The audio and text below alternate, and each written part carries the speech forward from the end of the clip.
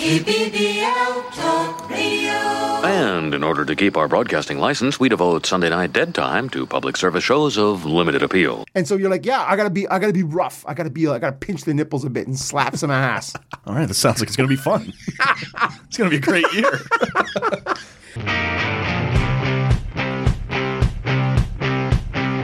This is Talk and Audio.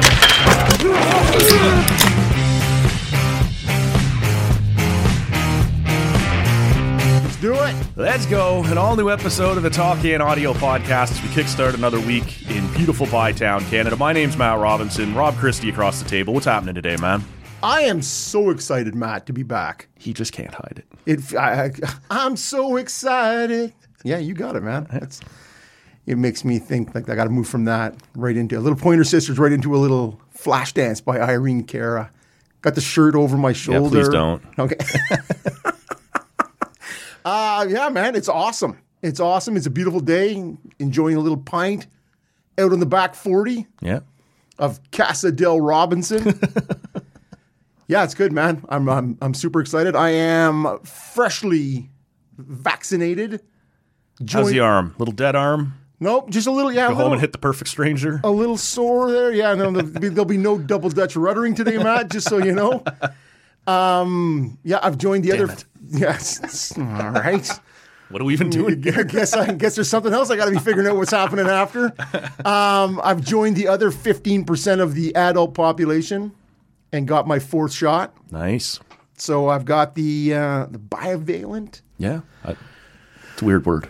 Yeah, I don't know, man. I don't even know the Pfizer one anyway. So yeah. I'm checking for the tail and the little fin that I should be sprouting out anytime soon. Got the 5G implant updated. Ready to go. Newest software version implanted. My Mandarin is improved 100%. I'm fine, Matt. How about you? Yeah, you know what? Good, man. Doing good. Got my I don't know. It was a couple weeks ago now. They hit me with my fifth shot. Oh, I'm one of the exclusive. Look at that. Exclusive few who got in for that so far.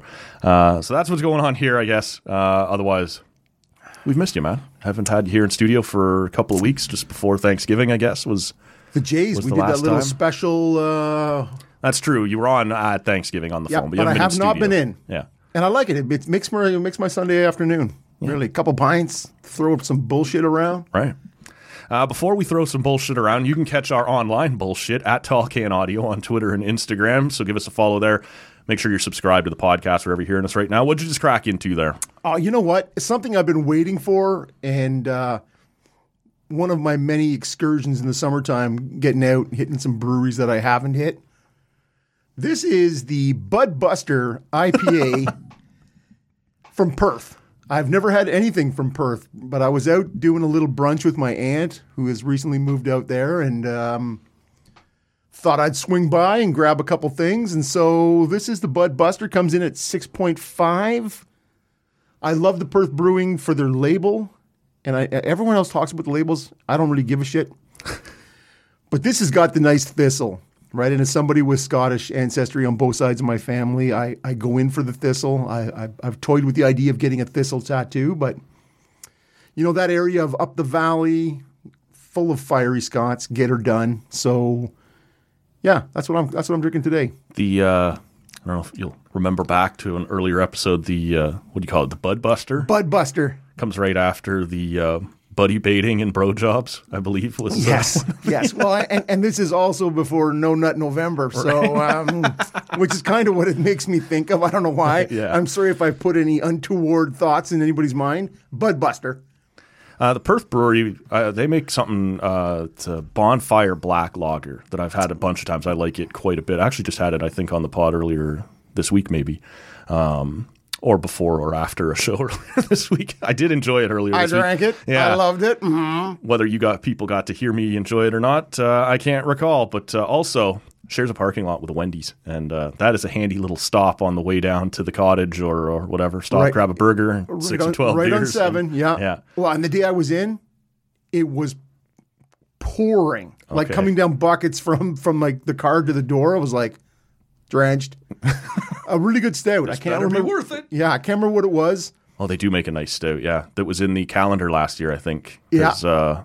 the old man and I stopped and picked up 12 more on the way home for Christmas. And then I also grabbed a Radler from them, which was nice because it was juicy, but it also had that heavy beer undertone, which you don't always get with a Radler, right?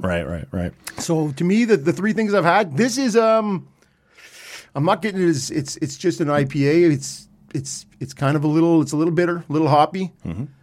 Okay. But we'll see how it goes. But I'm loving it. I'm back into the Vimy Brewing Company, who've been a little neglected here lately. Normally, or often, when the keg fridge gets filled, it's their stout that ends up here. But found a couple things that I either haven't had in a long time or have never had. This is, there's going to be two Vimys we have during this show, but this one is their pale ale. I'm not sure I've had that before. I really like the stout, as we've talked about. I really like their red, as we've talked about. And I might have had the cream ale before. I can't recall. But this is pale ale. It's new to me. So we'll see what that's all about. 5%. As we've talked about before on the show, a pale ale leaves a lot of room for interpretation. So we'll see what they got going on. Right.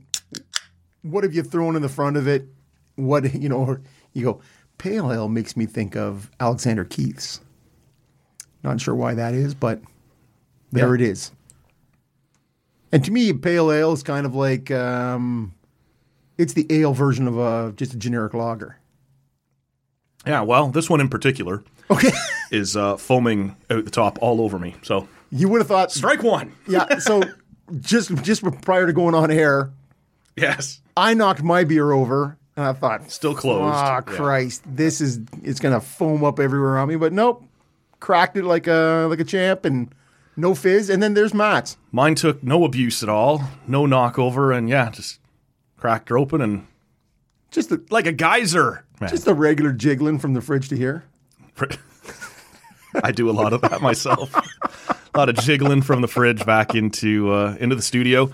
What have you been up to, man, since we saw you? It's been a few weeks. I know you've done a little traveling. I know we've had Thanksgiving. What's been going on in Rob's I killed world? it on the bird this year. Yeah. Totally did it upright. Nice. It all comes down to roasting it upside down. Right. Let the dark meat. Got a couple comments on that from listeners going, that's a good idea. I'm like, these must be new listeners. He's mentioned that strategy before. And and then you got to flip it. About 45 minutes out, flip it so that the top gets a little, because otherwise it looks just like pale grossness. Sickly. So I like to tie it, keep the wings and everything in tight, flip it, but the bird was awesome, like very moist. That was good. You have your bro in, I think you were saying? I did. Yeah. I did, and that ran incredibly smoothly. Nice. Not always the case. Not always the case. When the brothers Christies are involved. Took a little travel on the train. Yeah. Now I have a question for you, and maybe any of the listeners out there. Mm-hmm. As we progress in this, largely cashless society. So I had somebody give me a hand going through Toronto with some luggage and stuff. And then I'm like, I feel like this is a spot where I should be like, how do I tip this person? Yeah, shooting you a $5 or something, right? And likewise coming back in a cab, I'm like, it was prepaid. And then I'm like, and I feel like a douche. Yeah. And it's one of those things where no way around that for you, but yeah, I'm always in the area. But yeah, I'm like, I don't know what to do. I'm like, hey, thanks, see ya. They say that's one of the things that we're struggling with the most with the service industry, is they're being left behind a little on a lot of fronts. But yeah, that a lot of people now, it's just a tap on the card or, a swipe of the phone or whatever, and you're off on your way. And the opportunities, as you're saying, to, an usher or whoever, right, at a theater or something, like the place you might just slide somebody $5 or $10. Yeah. It's gone. Right? Well, and for me, with the, getting my hair cut, that's another place. Like, It's understood at a bar, at a restaurant, you just like, hey, throw it on the bill. Yeah. Throw it on top. Yeah.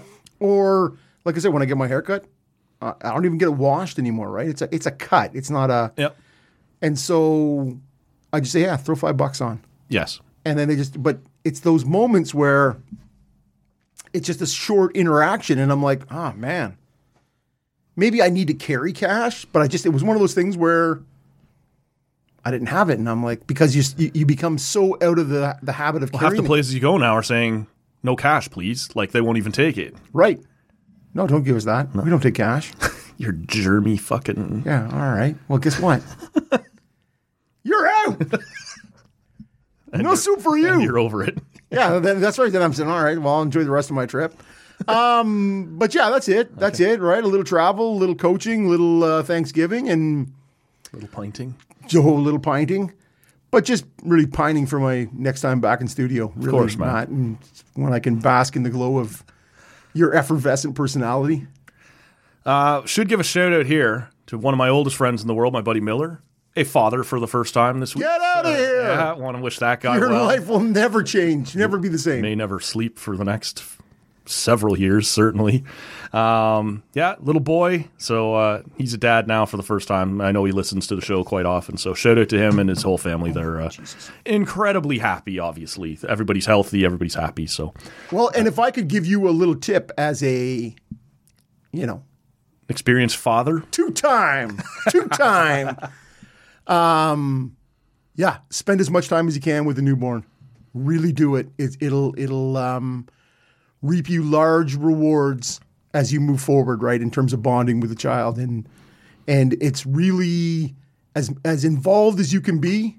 Do it, and it's never enough. And coaching and all those things, super rewarding, and some of the best memories I have, right, is when my kids are young.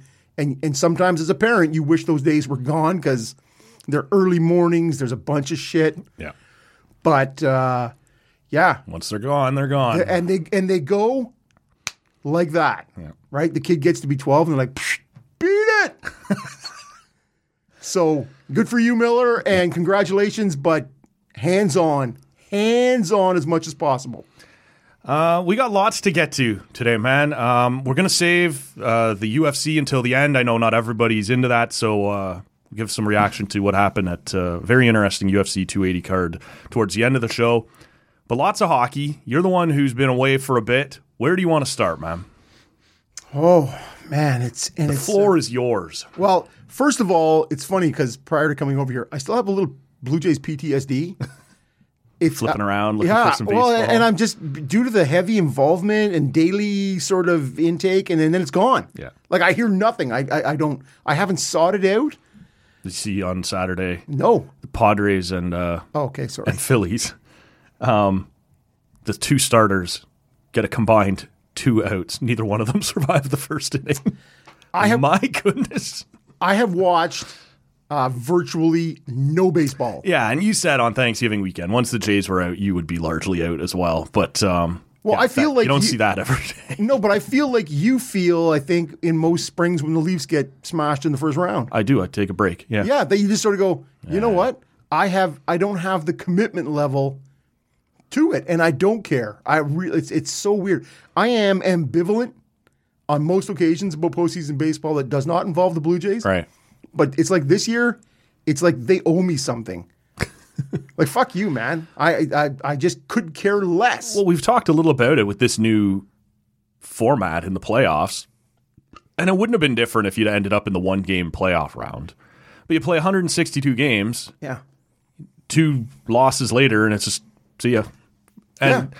I don't know, even an ALDS is still just a best 3 of 5, but people forget in 2015 the Jays lost the first 2 games of the ALDS to Texas and then had to win 3 in a row coming back to set up that the bat flip home run. Look But at you, Rugnan. yeah, who's still out there. Still getting booed by Jays Yeah, fans. exactly. Even in Baltimore. Love it. Yeah. So I think part of that leaves a bit of a stale taste in your mouth. Like what? And I it is a balance that we're going to have to find. Or I'm seeing more and more people slightly different than me. I've kind of said on a few different occasions this year about a few different sports. It feels like the Europeans kind of have this figured out that winning the season should be worth more than it is over here. And then this separate tournament is also worth something, right? Like, we don't care in hockey who wins the President's Trophy. It's actually something that typically gets laughed at. And it's actually like an anchor around your ankle. Right. Or the Dodgers are clearly the best team over 162 games. And same thing as what happened to the Jays, just 2-3 games, out you go, right? Warms my heart, though, really. I guess so, but it's hard to square a little bit because of the nature of baseball being every day, that it can be over just that fast. And like, even if it was a best 4 of 7, you'd still go, after 162 games, I don't know how I feel, but that's just what we're more used to, right? And just to have just 2 days where you lose and you're just like, all right, well, that was fun. We'll see you in April, I guess. But I find myself angry about it right now a bit, and angry with the Blue Jays, right? And I don't know what's going to have to happen in April for me to feel the same way. Like I'm sure in the next 4 or 5 months. This is another way that you're joining Matt and the way he treats the Leafs. Is that you guys? Go back you guys have bruised my heart. I opened my heart to you, and even though I said on this podcast about a month ago, feels like heartbreak. Yeah. Right? And it turns out, spot on. But you may know it's coming. You may feel it, but you're like, I don't want it. I want this to work. I want you and I to work. And now it's not. And I'm on my own. Right. It's almost as sad as a Taylor Swift album. Oh, Christ, Matt. Would you say this week's Taylor Swift drop outstanding or fantastic? Which word would you use to describe Midnights? Can I take 2 words and say fucking horrible? And I've heard it. And to me, it's, if this was back in the vinyl CD tape days, you'd say that's a money grab, because it felt a lot like the last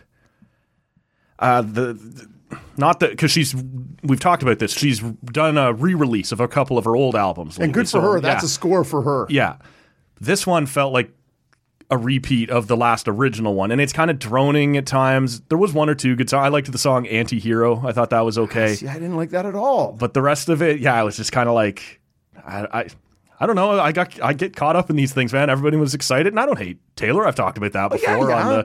But when that album, the next morning I put it on, I was just like, this sounds pretty the same, all the way through itself and as the last major release. Well, and the thing is, I am not a Taylor Swift fan, right? She speaks to the teenage girl hugely. But, there's Reputation, there's Shake It Off, there's Blank Space, there's Love Story or Song, whatever that was. Yep.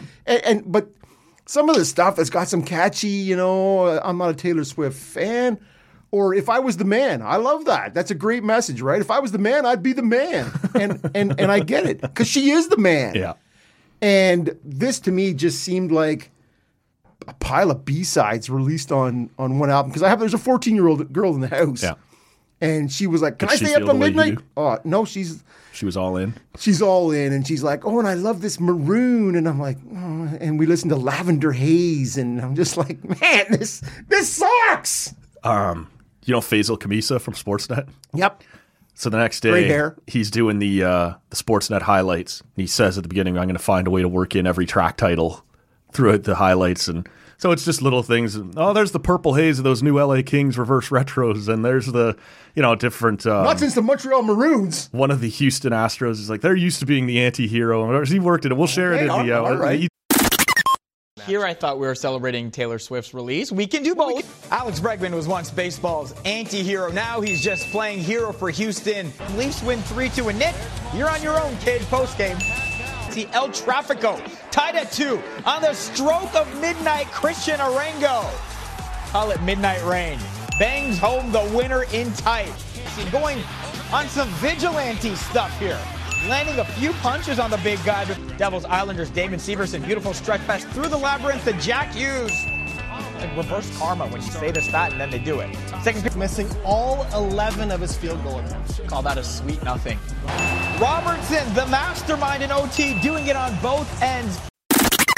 Did a nice job. Yeah, that sounds like. But it catches on, right? Like, even obviously it does speak to women and young women more than anything. But Taylor's one of those artists now that's reached a certain level that when she does something, everybody notices, right? And it's a big deal for a few days. So, but I'm with you. I didn't love this one as much as some of her other stuff. Well, and that it's the songs that start with it's sort of a little jazzy with the boom. Yes, boom, which was almost all of them. Yeah, and you're like, come on, man! It sounds like every other thing you've done, except for without the personality. It's true. Now, like droning is the way I would describe a lot of this album. It was just dun dun. Yeah, dun, and you know what? You're not selling me That's fine. 50-year-old man. Right. You're not the one that Taylor Swift is marketing to. No. So I don't care. Yeah, I listened to the album. We were in a car going someplace. And so I listened to it. Yep. And I said nothing. Because it's not for me. No. Right? And I know what it's like, that you're like, this means something to me. And I'm holding my heart right now. And so, yeah, okay, so it's not meant for me. So I don't like it. Shut up, old man. Who cares? Nobody cares. Yeah, I didn't stay up waiting for it, obviously. I put it on the next morning when I saw everybody on Twitter talking about it and texted my friend Jill and said, I'm feeling like a bit of a basic bitch sitting here listening to... She replied, she's like, me too, with 3 exclamation marks. Which is an upgrade from the baby bitch that you normally go with.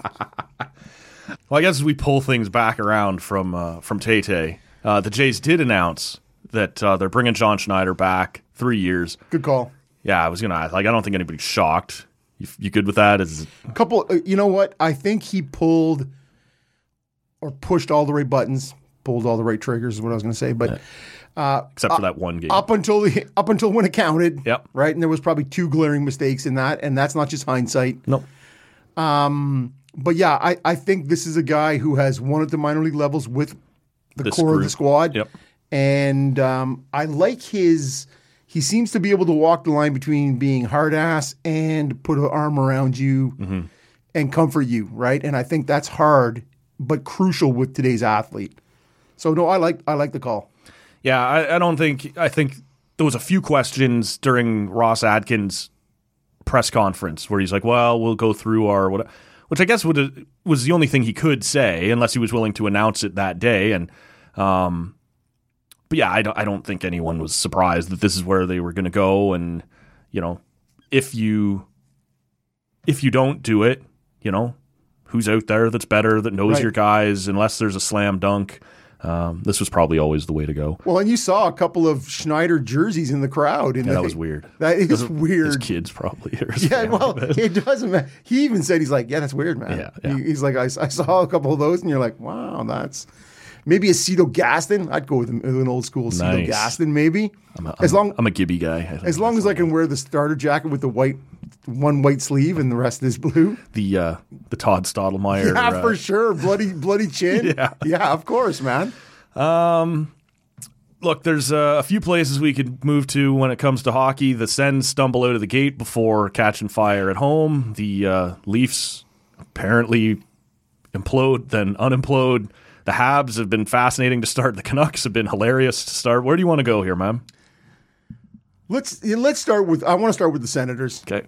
And it's so interesting because I was texting you a week ago Saturday, right? During the Sens Leaf game. I was outraged by how some of that shit went down, right? Between the dump and chase style, between who you have out there in the final. You've now come back and tied a game with 2 minutes and change to go, and you're like, and so I was like a lot of Senators fans, like totally off the handle, right? You're like, fire the coach. Yeah. Partly because it's Toronto, right? And Well, and it's everything. that right? sucks. It ramps up the emotion of it and the Right. And it doesn't matter how improved or not improved you thought that, and I mean the greater you, general you. thought the Senators were going to be. The Leafs are a good team. Yep. Right? And the Leafs have been done. Allegedly. Yeah. Well, but and the Leafs have been done a huge favor by Matt Murray being hurt. Like, at the end of the day, yeah, Samsonov was probably going to be the better goalie for them. Could be, yeah. But We'll get to that. yeah, at the end of the day, I was outraged. And so as you wander into the home opener and the Bruins at that point are 3-0 Yep. and you're like, what the fuck, man? Because I was positive that those guys were in the toilet this year. At least for the first half. With while no everyone's at Marchand, with no McAvoy, with no Grizzlick, and then Carlo, Carlo was yeah. out, and you're like, all right. Giddy up. But then what the hell is this? Yeah. And so, and then you had Swayman in nets for them that night, Yep. who I believe shut Ottawa out back-to-back games last year. And you're like, oh, okay, we're 0-2.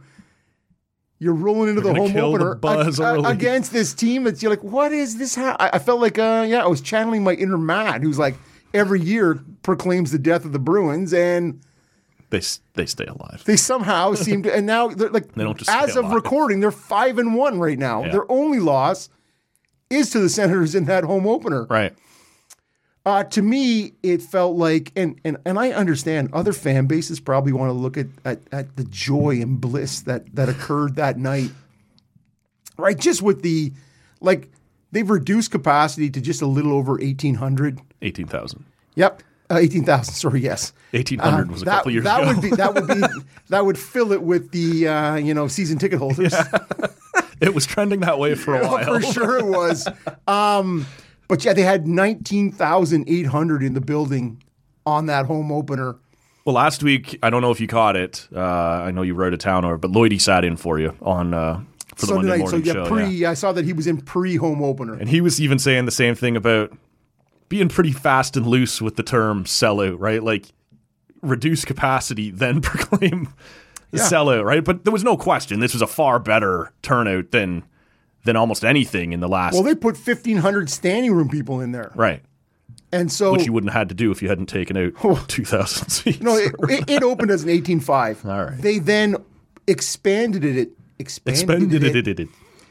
in later years to be over 19, and you go, Yes. oh, that seems like a mistake. Right. It was fine in the sort of 05 through 09 heydays, years, yeah. and you're like, yeah, that's all right. We just get more people in here, and then you go, oh wait, 12,000 are showing up. Yeah. Let's see what we can do. So, anyways, watching it, I wasn't at the game. I would have been super interested, but yeah, it was a fair price. Right. So I'm watching at home, and I can't remember a game, even in the playoffs, with the go Sens go chance prior to puck drop. Like the place was fired up. Then Alfie came out, and Did you get it right away? Because it seemed like a lot of people didn't, man. see, and the thing is, in the afternoon, I was talking about it with a couple of people, and I'm like, if they were smart, they'd bring out the daughters with Alfie. Like to Right. me, that would Yep. be you would get the Eugene's daughters. That's the pro wrestling move. When you're not sure your good guy's gonna get cheered, Yeah. you make sure he comes out with John Cena or with Hulk Hogan or gets Elizabeth. gets that rub, right? Gets the Yep. Come on, you're not gonna really boo them now. Yeah, exactly. And so, yeah, as soon as they went to Beautiful Day, it's a no-brainer. I caught it too, man. Even right as soon as that music started after the anthem or just before the anthem. After Doesn't matter. After When the anthem, You've yeah. heard those first couple of drum beats of being like, there it is, Yeah. right? Like, there he is. You got to know what that means. But it seemed like it was lost on a few people until it really picked up. Which I can't imagine if you were a Sens fan. Are for reals? Anyways, and unlike the Habs who normally do it well, Yeah. and in their home opener, we're having people walk in from Laval. Yeah. What are you doing there? The front office IT guys getting their parade. Yeah, and you go and they announce him, and then there's like a 45-second wait till he gets fuck. on the ice. Yeah, the show of him in the locker room and walking down, and the place going bonkers. Yep. And so to me, honestly, I was getting like Getting all the feels. feels big time, and for me, it's like it's one of those things where you go, I don't know why I'm getting the feels, but it's like that moment for you old school people, like in Rocky IV, at the end when he's like, I've seen change. I've changed. You've changed. Everybody can change, right? It's this moment of the owner maybe hates us and we maybe hate the owner and the product on the ice sucks. But it was this moment of Alfie was the bridge Right. to this sort of new New world. yeah, and just you come out and you score 40 seconds in and it's Claude Giroux and he's Couldn't have scripted that much better. you could not have, and he got his wife and his kid there, and his kid with the earmuffs. He's got the one finger up in the air, like, "Ew!" And it was just, yeah, it was so good. It was such a feel good Senators story, and I get it how other fan bases look and go, act like you've been here. But we haven't. It's been a while. For sure we have, and it's been tumultuous. It's Yeah. been. No, I understood. I watched that whole game as well, thinking I got to see how this goes. Are they going to fall flat on their face, which in previous years is exactly what this franchise would have done. But the crowd's going crazy. as you say, Giroux comes out and scores early. You score again to make it 2-0. Then it becomes a bit of a fucking roller coaster in terms of the back and forth, but it keeps that atmosphere going. Even our buddy there, Alex Marchand, sends DJ, was hitting every note perfectly, right? Even in the 3 stars afterwards, it's Mr. Brightside by the Killers when Brady comes out for to take his lap, and I forget what Stutzla's was, but Stutzla came out to John Cena's music. That's right. Yeah. So like it couldn't have gone any better for the franchise for that one night, and you forget. And it really doesn't matter. An 0-2 start is not, for any franchise, crippling to your season. But for a franchise that has had bad starts and has had this big summer, it does start to creep in a little quicker where you're like, holy fuck, is this really going to be another? And they turn it all around in one night. Like, it could not have gone off any better. Blow a 3-goal lead, almost blow another 3-goal lead, and then you still pull it out, right? And it's goals, and I'm watching. I'm like, okay, come on, Forsey. We need a Grant Fuhr moment here, sure, right? Like if we're gonna score 7, it's got to be enough, man. It's got to be enough, right? And so it was huge. It was such a good time, right? And we'll see, right? Like, no, yeah, they've gone on. Now again, the Bruins have gone on and won 2 more games after that. I'm not sure what's happening there. Then they beat the Caps, who are missing Wilson, Kuznetsov, Backstrom, Connor Brown. Yeah, Thursday, that second home game. Now they dummied the Caps in terms of possession, shots, all these sorts of things, and they win 5-2 with a couple empty netters. So it's, and then they show that they are clearly of a better class than the Coyotes. I know it's hard. What's that look like? It's hard for some of us in this province. Yeah. But we're gonna see, man. We have the Dallas Stars in, I think, tonight, Monday night. Let me take you back to Thursday against Dallas, because this is Toronto talking about? No, sorry, Washington. Ottawa played on Thursday, so that's the second home game of the year, and all the excitement of night one, 14 and change, is gone. Yeah, and the attendance was fine. It's Thursday night in October against Washington. I don't know what would have been a reasonable expectation, but the vibe. 17. I would have been happy with 17. Okay. You mentioned that maybe on night one, the daughters should have come out with Alfie. Yeah. And on Thursday, they come out on their own. And it's not quite as rowdy and rambunctious, even though by all accounts, like, they've given the board permission to do everything this year. They should. Yeah. But it's a little uncomfortable. Everybody knows the relationship the fan base had with their dad. But at the same time, these are just young women that are there, as part of the ownership now. And they raise the Eugene banner. Yeah. And then, you're right, the Sens dominated that game, but did they not go down 2-0 in the first? Yep, and in the first period was atrocious. And I sent a tweet in response to a friend of the show there, JR, over at TSN, and said, somebody climbing up and taking that banner down at first intermission. And I took some shit, people telling me that's a classless thing to say, and that's what But it also speaks to a large portion of the fan base. No doubt. And that's it. The vibes, man, couldn't have been any different at that point than they were. Now, as you said, the Sens come back, they win it, everything's fine. But 20 minutes into game 2, as you said, the attendance is a little lower.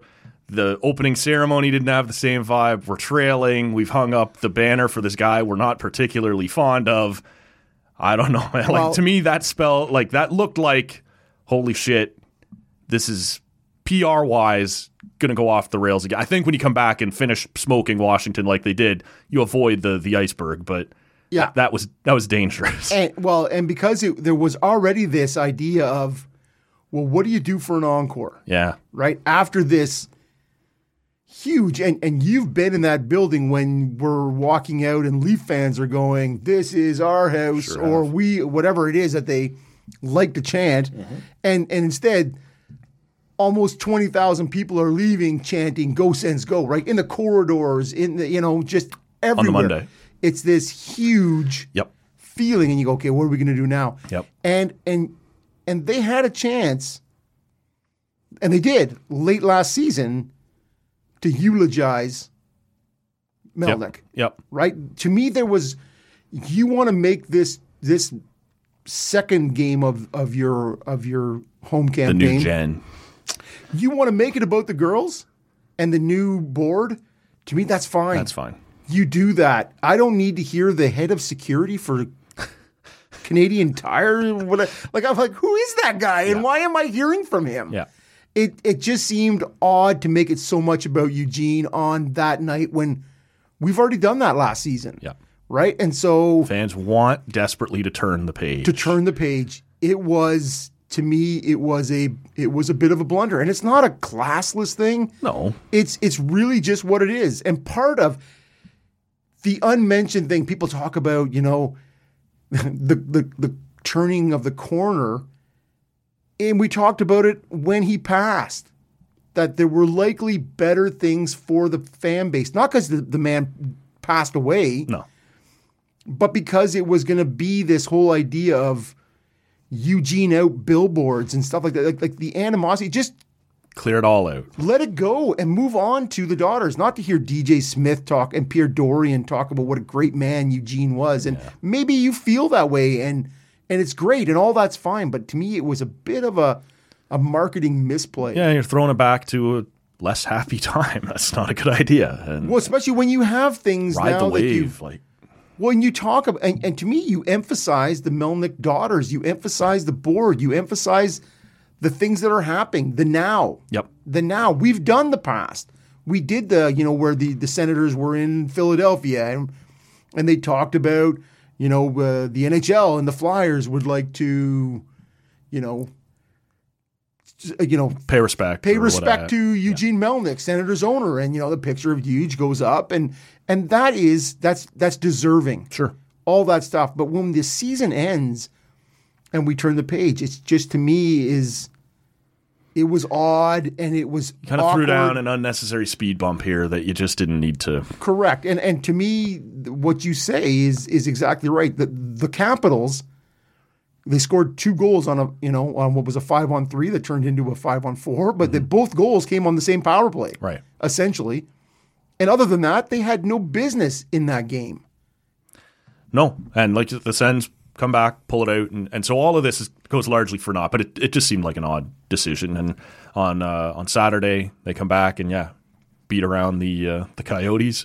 And Nick Ritchie, you can only hope to contain Nick Ritchie course, man. with his 3 power play goals. Like, what's that guy doing? It sounds like Friedman said a couple times now that talks have stalled or aren't going that well, that Ottawa right now is not kind of in the mix for Chychrun after, I don't know, a summer where that name kept coming up. And I don't know about you, it just doesn't feel like the right fit anyway. Like, it's better than nothing, and you could move some. 100%, Matt, is not the right fit. No.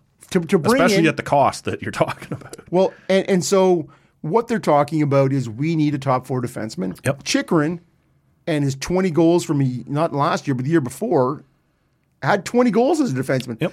But he is a left shot defenseman, which already has Shabbat, Sanderson, Brandstrom. Not that Chychrun can't play, but you are asking him or somebody Somebody's else moving, yep. to move over to the right side. And we need somebody more like Severson from New Jersey or, Mackenzie Weegar back in before that trade happened. You're Yep. like, that's a pipe dream, maybe. Sure. But that's what we need. We need somebody who's going to sit in that second pair and help Sanderson and be stable. We don't need another sort of offensive left shot defenseman flipping over. And especially now that you look at what's happening with the Leafs and Victor Mete is in there, and you look at now Ekblad in Florida down, and you go, has the market just sort of ratcheted up as opposed to less? Yeah, no, Muzz looks like his season is in question for the Leafs. If you listen to Mitch Marner, he would suggest that He may be dying. for sure, man. Brian's song. But yeah, no, you're right. There's defensemen going down around the league, and the prices are only going up. And I just, to me, if I'm a Senators fan, I get it. The blue line is clearly the problem, but just grab any old guy. And I know he's a good guy, but just grab a good defenseman isn't the right approach here. If you're going to spend, by all accounts, it's going to cost you, Pinto or. And I get why Sens fans wouldn't want to do that, or why the Sens wouldn't want to do that, right? But you're talking about a first and a major prospect for Chychrun. And another piece. Yeah. well, then it better be one that already fits and can play the right side and take care of Sanderson, like support him, or be a top pair guy with Shabbat or something like that. You don't just spend that kind of money just because that shiny piece is out there. Right? But you live in this market. I know you're not a Sens fan, but you hear, you sort of exist in this cesspool. And how many times have you heard people say, yeah, but maybe he's not the right fit? You don't hear it. No. You just hear people clamoring, and it's hard to blame them. The momentum has been what it's been. It's been exciting. We can get whoever we want, right? We got rid of Matt Murray. We went and got Claude Giroux. We got DeBrincat. We've signed Stützle. We bought out Colin White. And Norris long term. Like, everything's going well. Why wouldn't you feel like, fuck, go get that guy too, right? But he's not the best fit. But don't do it. He's not the best fit. But. And I legitimately wonder how that works, right? And you hear people say, well, Sanderson played on the right side at UND. And you're like, NCAA. Yeah. That's not the NHL. No, it is And not. it doesn't matter how many guys come out of the NCAA and they go, yeah, I played at a big program in the NCAA. I think I'm going to make a good, easy transition. And then after a year, they're like, fuck, I had no idea. It's hard. And you're like, nobody does, right? Yeah. That's how that works. You don't understand that this is the best league in the world. And so... Here, kid, you were great in university. We're going to take you out of the position you're most comfortable in, put you on the other side, and look out. Here comes... whatever, Ovechkin or Taylor Hall or whoever's going to be coming down on those left wings, right? And against the Caps, he got his face smashed into the glass, cut, right? And you're like, it's no picnic out here, there's man. your welcome to the NHL moment, son, right? You just, now, to his credit, he's back. Yeah, he's he'll be moving the fine, puck. yeah. He's been very good for a rookie. And so we'll see what that looks like, man. 82 games is a long time.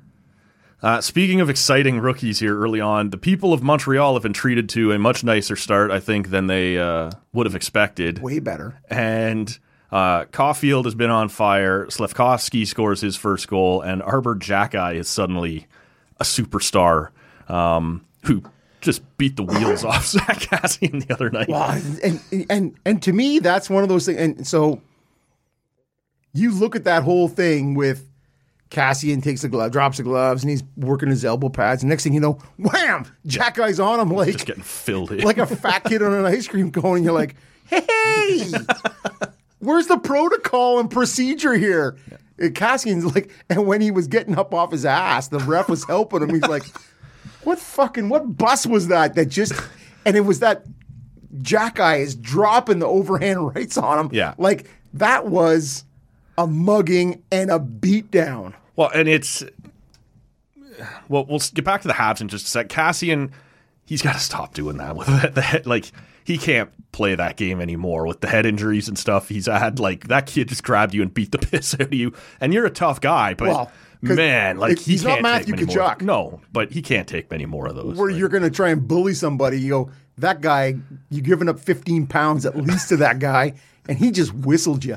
And hey, I'm not saying I would do any better. I'm just saying, you know what, Zach? Yep. Yeah, and he's been through some stuff. Where's the pre-scout? Yeah. What have you seen the nickname they've given Xhekaj? Wi-Fi? Yeah. What do you think? Nope. No, I don't like it. No, and so to me, I get it, what you're saying. It's funny, ha ha ha. Well, so for people who haven't, if you see the way this guy's fucking name is spelled, it's X-E... There's a bunch of things in there. X-E... K-A-J or K-A-R, and it looks like when your browser says, do you want us to create a strong password for you, and it's just a bunch of random fucking letters in a row, and you're kind of like, why is there a hashtag in the middle? But maybe his nickname then should be password or what? I don't know. I'm not feeling it with Wi-Fi. QWERTY's fun. Let's call him QWERTY. From now on, he's QWERTY here on the Talkin' Audio podcast. Slafkovsky. He gets his first NHL goal after, I don't know, avoiding catastrophe with former Senator Josh Brown, who tried to run him through the fucking boards. And he turns, and he's just wide-eyed staring down Josh Brown Stare down Josh Brown. Forget downtown Connor Brown. Stare down Josh Brown. This kid, this rookie, first week in the league, scores this goal and just turns, and he's just staring a fucking hole through Josh Brown. This fuck you, right? I kind of like that, man. Hey, journeyman. Yeah. Hey, nobody. Yeah. I kind of like it, man. Oshawa General. Oh, Why do you got to be like that? I didn't say that when you were talking about your DJ Smith. Oh, why would I? Yeah, exactly. All right, forget that. Moo or boo, whatever. Let's go, Eugenides. Boo. Woo. Oh, woo. Moo. Yeah. Moo. I kind of like it, man. I kind of like that attitude. You got this fucking guy who's been in the league for way too long, not really contributing much, and his job is to shut you down, and you just humiliate the fuck out of him.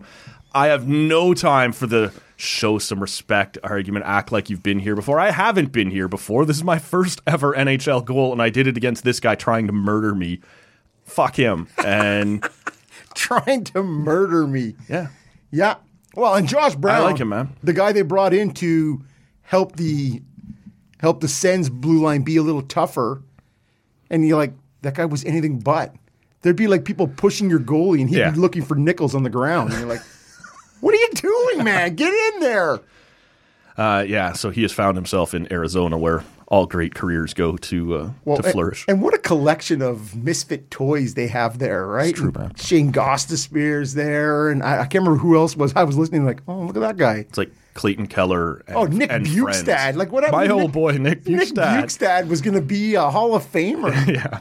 But they've gotten off to a better start, I think, than most of us expected that they would. I'm not sure how sustainable it is, but what have you seen of the young cock Habs? What the young cocks? Young cock. Wasn't that a young Dicks. Young Dicks? Yeah. Young Dicks. Well, that's okay. Whatever, young cocks. Well, Dicks could be Richards. There's a bunch of things there. Cox. Richards. Cox is just what it is. It's just right out there in your face. With the cocks. Bam, bam, bam, all across the faces. I am waiting for the other shoe to drop. Yeah. They have this super young D, not just Jack-Eye, but Gooley. Right? Caden Gooley. How many Cadens can you have on one team? That's a bit much. Seems like you're at least 50% over the limit. Caulfield continues to do what he does under this whole, it's like this. What he did not do under Ducharme. Yeah, but has scored at an incredible pace under St. Louis and I think Suzuki. he's second in the NHL in home goals since last February, I believe is the statistic. Home goals. It sounds like you have something to say there, Matt. I don't at all, because I don't even know that Matthews is first. I don't that if he can't score on the road. No. Yeah, that's more where I was going. This wasn't a Leaf dig. I felt more like it was a kid can't score on the road. I have no idea. I just heard on the broadcast last night, second in the league in home goals. So like my uncle used to say about Lindsey Ruff. Lindy Ruff. Yeah, Lindy Ruff, not Lindsay. He was Lindy on the road, and he was rough at home. So to me, I wasn't sure if you were going down that road with Caulfield. I mean, maybe, but I don't have it there in front of me to back up. So fuck it. That is a small guy that he was like, have they been on the road yet? Seems like every highlight I've seen, they've been at home. So this year. Well, it's a great place to play, man, especially on a Saturday night. That's what I hear. Except for last Saturday night. Great place to see a game. Great place. I love the vibe in Montreal. But I'm waiting. I thought they could score some goals, right? With Hoffman, Dodonov, and Doc to complement, Gallagher, Anderson, Suzuki, Caulfield. Like I thought they were going to be able to. Yeah, but I'm really surprised that the combination of Allen, Primo, Montembeault, whatever they got going on down there with that sort of sketchy D. Well, we'll see what happens. I do not anticipate, like looking at the Atlantic Division as of Sunday, man, everybody's above 500. Yep. Or at least at 500. I think somebody's at 3-3, Florida maybe. Tampa actually, last I look, only had one win as of Friday, so maybe they won this weekend. But they won last night. Okay. But to me, it's a crazy sort of. Because no one expects them to stay bad, being Tampa. Right. So. Well, and it's one of those things where last night after the at the end of the Leafs Jets game. Yep. I was like, I really want to see what Buffalo and Vancouver, A, for the Vancouver train, and I know we'll get to that later. Yep. A, for the Vancouver train wreck, and B, for what the Sabres are doing. Like, they've just rolled through Alberta. Rasmus, they beat both Alberta teams. Rasmus Dahlin has set an NHL record. Yeah, scored for again last night. Goals to start a season by a defenseman. Like, it's a franchise record for anyone to have scored a goal in every game so far. But yeah, no, Bobby Orr never did it. Paul Coffey's never done it in terms of defensemen scoring in 5 straight games Lance to start the Pitlick season. never did it? No. Fucking guy. Alexei Zhitnik never did it. Zach Bogosian never did it. Yeah. Yeah. It's hard to believe, man. It's hard to believe with that cast of greats. Tony Ludman never did it. Yeah, the Shens. None of them. Come on, man. What are you doing? But the Habs, I will just see what kind of longevity they have. To me, there's a lot of stuff with a little bit of bubble gum, Band-Aids, and a couple of elastics there. Well, Gallagher left Saturday night's game with another injury, so we'll see. That guy has missed a lot of time, a lot of miles on that fucking body. So, and he'd been great to start for them. I think it's admirable the way they've started, but I'm not a believer. Well, at this I am point. totally discounting what they've done. All right. And I don't mind. I will on October 23rd. I don't know what 24th, whatever today is. Yeah. Yeah, man, they're In case shite. this turns out legit. They are shite. What did you just crack into?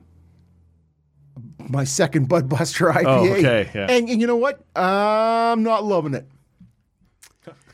Took me 1 1/3 to decide. Yeah, 1 1/10 probably. I'm just taking. It's just, to me, it's got a little bit of that. It's a little hoppy. It's a little bitter. It's missing the juicy. It's not hazy. It's just. Jesus. Yeah, it's 6.5. Yeah. It's getting me. So that'll be fine. It's getting me where I want to be. But yeah, it's. I would not likely buy this again. Okay. Sorry, Perth. Yeah. I've liked a lot of the other stuff you've done. I'm not loving the Budbuster IPA. Next time I stop in for a Baconator in Perth, I'll grab something else from the brewery next door. As long as you grab something, Matt, it means I will not have deterred you from stopping at all. No, you wouldn't. I've been in there a bunch of times. You wouldn't. I don't give a fuck what you say. I'm going back to Vimy. I'm hoping not to get soaked again. Honestly, it kind of stinks in the studio right now as the And that may have nothing to do with the beer. soaking into my shirt right now. Poor takes. Yeah. So that was the pale ale. This one is the cream ale. So we'll see what that's all about, how different it may or may not be. As I sit here the whole time we've been talking since that little break, tapping on the bottom, which is supposed to, defoam them a little bit just in case. So we'll see what's going to take place here. Defoam. You've never heard that before? You tap on the bottom a couple of times. I have not heard It's that. Supposed to help a little bit. Didn't do shit last time. Okay, keep tapping, Matt. Keep tapping, and let me see what you have happening here, because I'm totally interested in. No explosion. Yeah, no, and on the whole, I try and avoid any lagers, any cream ales. Mm-hmm. I find it super pedestrian. Okay, well, If that makes me find you super fucking pedestrian. yeah, pretentious douchebag.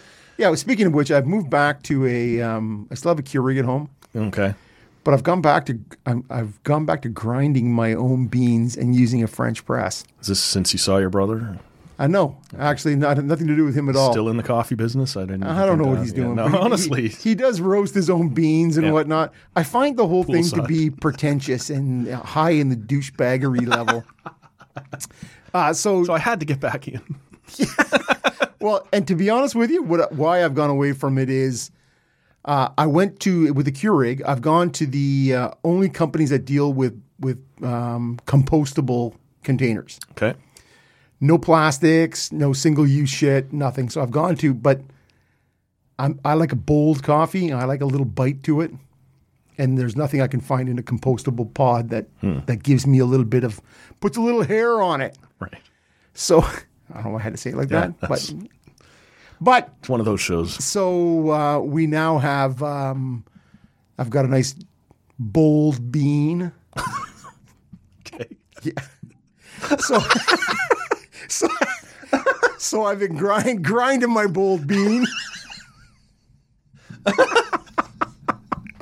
Take that for what it's worth. Your bean ain't worth much. Yeah, it's bold. It's small, but it's bold, which I've always maintained. Yeah. Yeah. Anyways, that's where it's at. Was this going somewhere? I have no idea how we found our way there, but But my bean is bold. All right. Not bold so far, your Vancouver Canucks. Saturday night, jerseys being thrown on the ice after one game at home. They went on, I don't know, it was a 4 or 5 game home road trip to start the year. 4 at least. Saturday night is the home opener, and come out and get down 2-0 almost right away, and score to make it 2-1. Seems like, all right, maybe they're going to get back in this. Then So you're not blowing a 2-goal lead, though? Yeah, no, not this time, which was also an NHL record. Refreshing. That they had set an NHL record for most games to start a season, having blown a multiple goal lead. Good for you fucking guys. People a little unhappy in Vancouver. Didn't take long for, like I said, one home game. People are already booing. I don't know how much. I watched the first 2 periods of that. I went to bed before the third. But yeah, the locals are unhappy in Vancouver, man. And it's one of those things where I watched the end of the Toronto-Winnipeg game. Yeah. And I thought, you know what? I am going to brave whatever inane stupidity Ron McLean's going to say, and I'm going to check out some of this Buffalo-Vancouver action. Yeah. I don't know when I would have ever said that before with either one of those teams. Surprised at what the Sabres are doing, and then Pleasantly surprised with what the Canucks are doing. equally anticipating at least what the Vancouver Canucks were going to do, because they seemed very optimistic. Yes. Right, with should we trade? Should we get rid of JT Miller? Do we sign that? Let's give him a boatload Here's of cash. $56 million Forget over about 7 it. years. Just take it. It's fine. Yeah, you old coot. You 30-year-old douche. Yeah, so see, we're both going. We both have takes. But yeah, it kept going on and on the period in between the 2 games. So I'm like, you know what? Click. Well, and then they did. Welcome to Wrexham. Thank you very much. Montreal-esque introduce everybody in the fucking place because it was the home opener, right? Yep. So here's the Oregon players' grandkids, and it just got. So I flipped to the Calgary. Carolina. Yeah, watched some of that, and that was pretty good before Yep. I went back to Vancouver. But No. So I was game. I was up for it, and then I'm like, I'm out. I know Craig Anderson's going to shut the door anyways. Guy with his now 1 goal against average. Oldest guy in the league, just Man. rocking it. Wow, still kicking his spitting out rebounds like nobody's business. Sure. But if you can't put him in, it doesn't matter. Nope. So that is there a grumpier fan base in the NHL than the Vancouver fan base? Even the mainstream media will tell you there is no blowback like Vancouver blowback. Like if you go on one of their local radio shows, say something they don't like, your Twitter mentions for weeks will be just toxic horseshit. And can you think of a bigger fan base who you think would just blaze a blunt and just carry on with their business? Right. Like, but no, it's apparently not the thing. You got a dumb face, and I don't like you. That seems to be their fan base. Oh, okay. All right, sorry, it had nothing to do Thought with we you, moved Matt. into a personal critique. Wow, what a segue. Yeah, you know what? They stink. And they've stunk for a while. And last November or December, they shit-canned Travis Green and Jim Benning, brought in Jim Rutherford. And Jim Rutherford has decided, actually, it's fine. He's done almost nothing to change the fortunes of that franchise or the personnel within it. In fact, he has started extending people in it, like JT Miller. They're terrible. And I don't know what was supposed to be so surprising about this. Look, I wouldn't have said they were going to start 0-5 or 0-6, but they're bad. They were bad last year. 4-1. They had a dead 0-4-1, yes. They had the dead cat bounce after Boudreau came in there, like lots of teams do. Once you're out of it. There it is. Oh, it's Bruce there. I know. Yikes. Anyway, they were bad. You get the new coach comes in. You get to play all those games down the stretch where the pressure's off. Hey, we might make it. No, you're not going to fucking make it. And you come back with the same core, only this time you've locked up JT Miller for longer. and you haven't signed the guy you should have, which is Bo Horvat, who is a guy who actually seems to give a fuck. I can't remember what the number was. It was 5 goals Let's go maybe Eugenie's Moo. to start the season that JT Miller was on the ice for every goal against his team for the first 2 or 3 games, which was hysterical, quite frankly. They're bad. They're just bad. And Pettersson's had a great start, relatively speaking, right? In terms of, but how about this? Is JT Miller the new Blake Wheeler? Yeah, maybe. That's not a terrible comparison. But you're just a guy who gets you some points, not great away from the puck, not great in his own end, and not great temperament by all accounts. I think a lot of people looked at that contract when they signed it in 7 years and said, well, a lot of them, you won't like it by the end. They might be trying to find someone to take it now before the rest of the league discovers what a brutal idea it was. How about sending Miller to Montreal for Gallagher? I'm sure. I'm just saying there's a couple of people who may not be happy with a couple of contracts with lots of term. Yeah. Send Gallagher home. And the Montreal fan base would well, I don't know, maybe I think they love Gally, but we've talked about this for a long time. Tyler Myers, there's a contract with a couple years left on it. I said it was going to be fucking terrible. It's terrible. Tucker Poolman, years left on it. Terrible. That right side of that defense. You've asked Quinn Hughes to move just so that it wouldn't be quite so bad. They got hot for a couple of weeks in the bubble, which was weird hockey to begin with, and everyone went, yup, they're close, and they're just not. It seems a lot like Ottawa Senators pre-Matt Duchene trade. And you go, oh, wait, I miscalculated that horribly. The part that blows me away the most, man, is everyone decided, finally, Jim Benning's plan was awful. They fired him. They brought in Jim Rutherford. And what's he done to change it?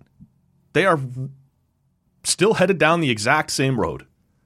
They haven't started a rebuild. They haven't started to add.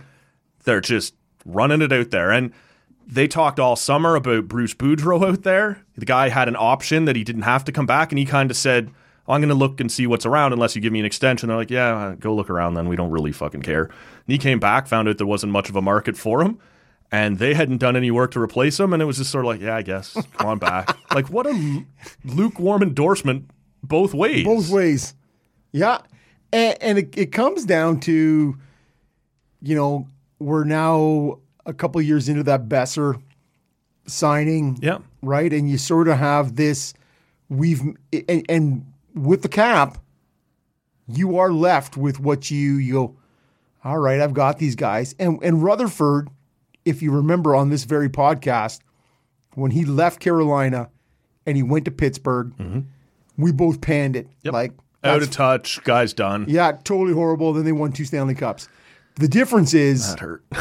Yeah, but hey, man, when you have enough takes... Yeah. Some of them is, some of them can be put under the category of hot takery. Mm-hmm. Some of them are just bullshit. Got over 1,000 of these in the can. Yeah, there's a lot of whiffs. Yeah, for sure, man. But at least make a stand. Right. Yeah, it's one thing to take a hunch and sort of roll the bones with Malkin Crosby. Yep. Or how about Crosby, Malkin, and Letang. Mm-hmm. And you go, yeah, all right, I'm gonna keep trading away futures. Cash in the future. Yeah, exactly. On at least 2 Hall of Famers. Mm-hmm. And then you go, let's see what happens. Whereas, Pettersson, Besser, Hughes, Miller, Hughes, Horvat. Yeah, not this the is same. Your core. Yeah, and that's what I'm saying, right? Is, there's no Brian Rust in there. No Connor Sheary. Yes. Gensel, where's that shit happening? Right. So to me, yeah, it's one thing for an old, out of date guy to go in and go, yeah, all right, I'm gonna mortgage the future on those guys, right? And go, I am gonna just sort of sink more cash and time and effort into this core. Not the same. It's not the same core, and there's just no evidence right now that there's any plan at all. Like we talked about, complete indifference to who was going to coach your team. I guess you could fire him now if you want. You've wasted training camp and whatever, and I don't know. If someone else would hire him, right? Like, he obviously didn't get the interest he was looking for when he went looking around either. But to allow your coach to just, go look around, I guess, and then you do nothing while he's looking around, it was so fucking weird. And there's just, like I said, wouldn't have expected them to be winless this far in, but I didn't expect them to be anywhere near as good as a lot of people said, and I've been saying that for years. You didn't have to look too far, though, to find people who thought that they would be anywhere from first to third. They were going to be in the playoff mix in that conference. More third in that division. What the fuck? But they are now. Same people who were horny for the Jets last year. Oh, I'm so horny. That's such a great gross word. I know. Well, it fit here. Yeah, for sure it did. I'm rubbing up against stuff. I don't know. Okay. Yeah. Well, hey, man, you brought it up. Don't blame me. I was less vivid. Yeah. Well, hey, we've done 1,000 of these, right? This is how that goes. No, it's true. It's been a couple weeks since you were here, though. I forgot what this was. You're dealing with real people, adults in the room. But yeah, you know what? They get what they deserve, and it's their lame colors. It's not a great blue or green. Was it too soon to throw a jersey on the ice? Because I think. Hey, man, you are a Leaf fan. Yeah, you should be the person addressing that. Nobody throws more jerseys. See, it's funny because you can make the argument it's the first home game. Why don't you chill out? But you're also like, yeah, it's been about a decade since the 2011 run to the Cup final. Maybe it's not too soon. Yeah, it's been over 50 years and we've never won a cup or had a first overall pick or anything like that. I look at that team right now and I can't identify what we're doing. Are we trying to contend? Oh my God, if we are, right? Are we trying to rebuild? We've got some weird contracts if we're trying to rebuild. Rutherford said on After Hours there on Hockey Night, well, we kind of thought we could retool on the fly. It doesn't look like it. OEL. Yeah. Terrible last night, too. That does not look good in terms of your, I'm just going to roll the bones and see what happens. Brutal. Speaking of things that make everybody horny, let's get to your Toronto Maple Leafs. It certainly does, man. It's Matthew's stash, I think, that does that. Sure. Rubbing up against things. Bumping up against things. Why don't... Look... they lose to the 31st and 32nd place teams in the league last year. But they've beaten, but they've beaten Washington, Dallas, Winnipeg, and Ottawa. So far only Dallas is were any salt to it. Yeah. And yet we have found a way to spend a week ready to burn things down again. Look, the losses are bad, unquestionably. I'm honestly at a loss for words. You're at a loss for words for their play? No. You're at a loss for words for the market's coach? Reaction to it, the coach's reaction to it. Yeah. The whole thing that happened less than a week into the season at 2-2 at the time. If you want, you can throw out the Dallas and Winnipeg wins, which hadn't happened yet. And it's possible to admit that they played like shit in those games, and you can't be giving those points away without, well, is the coach on the hot seat? And what did you take from this week from outside the bubble, a guy who doesn't spend anywhere near as much time on Twitter? Take a swipe at the first week and a half of Toronto Maple Leafs hockey here, man. Well, let's micromanage the whole thing, which is what we love to do. Yeah. And I double back to 3/4 of the way through last season when I asked you the question, who gets fired first? Yeah. DJ Smith, Sheldon Keefe. Right. And it was an interesting question, and it's come up a few times since. Leafs get punted. as they do. Again in the first round. Yep. In a series they maybe should have won, but didn't. Yep. And you go, okay, here it comes. Keeps going to get fired. No. And then you roll into this year and you're like, DJ starts 0-2 with all this infusion of talent and gas, and you're like, what? No, not yet. And then it flips to after game one, you got Keefe talking about unacceptable. And then you talk after the Arizona loss, and he's like, the difference between Arizona and us is we have elite players, and when they don't play elite, we lose. And you're like, man. Seemed fairly accurate. It did, but I think it's the way he goes about it. He's got an angry face. He's got that angry drunk face all the time, and you're just like, Middle of the pack in the hottest coaches in the NHL list. Then you find out it's based on bone structure and it's whatever all else. computer judged. It wasn't. Whereas, man, he's an angry dude. He's got an angry face. Maybe that's what the computer liked, because Daryl Sutter was second, and Daryl, you're like, oh my goodness. Speaking of angry faces, yeah. Well, and also he's got a face that's total. It's got sarcasm all over it before he even says a word. I can't remember, one of the local guys here on the radio, like, right, that looks like a used backcatcher's mitt. It's like, holy Christ. I mean, not inaccurate, but a little honest for the radio. Well, and again, I date back to my uncle, who we had on this very podcast. Yeah. He was a player rep for the Wings or Caps, I'm not sure. But he's like, yeah, I'm meeting the Sutters at the airport in whatever city they're flying into for an NHL player rep meeting. And he's like, and there's two of the Sutters, and I can't remember. One was Daryl for sure. And he's like, and he goes, these guys are coming up, and he goes, and the ears don't match. One's higher than the other one. And he's like, you're like, what is happening? Who are these guys? Right. And so that to me is, that's always stuck with me. Apparently. Hey, it's handsome. They're worth a ransom. Yeah, exactly. Nice. All right. But angry faced Keefe. Yeah, it just seemed, and again, wasn't walking it back worse? Walking it. See, to me, he should Twice. never have come out and said the players understood. It's the media and the fans. And you're like, fuck you, man. You wouldn't be back out here if that's what.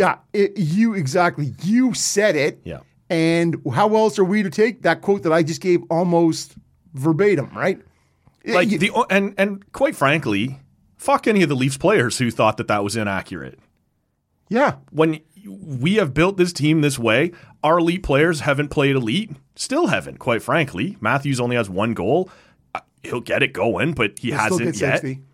Yeah, sure. He only had one goal in all of October last year and turned out just fine.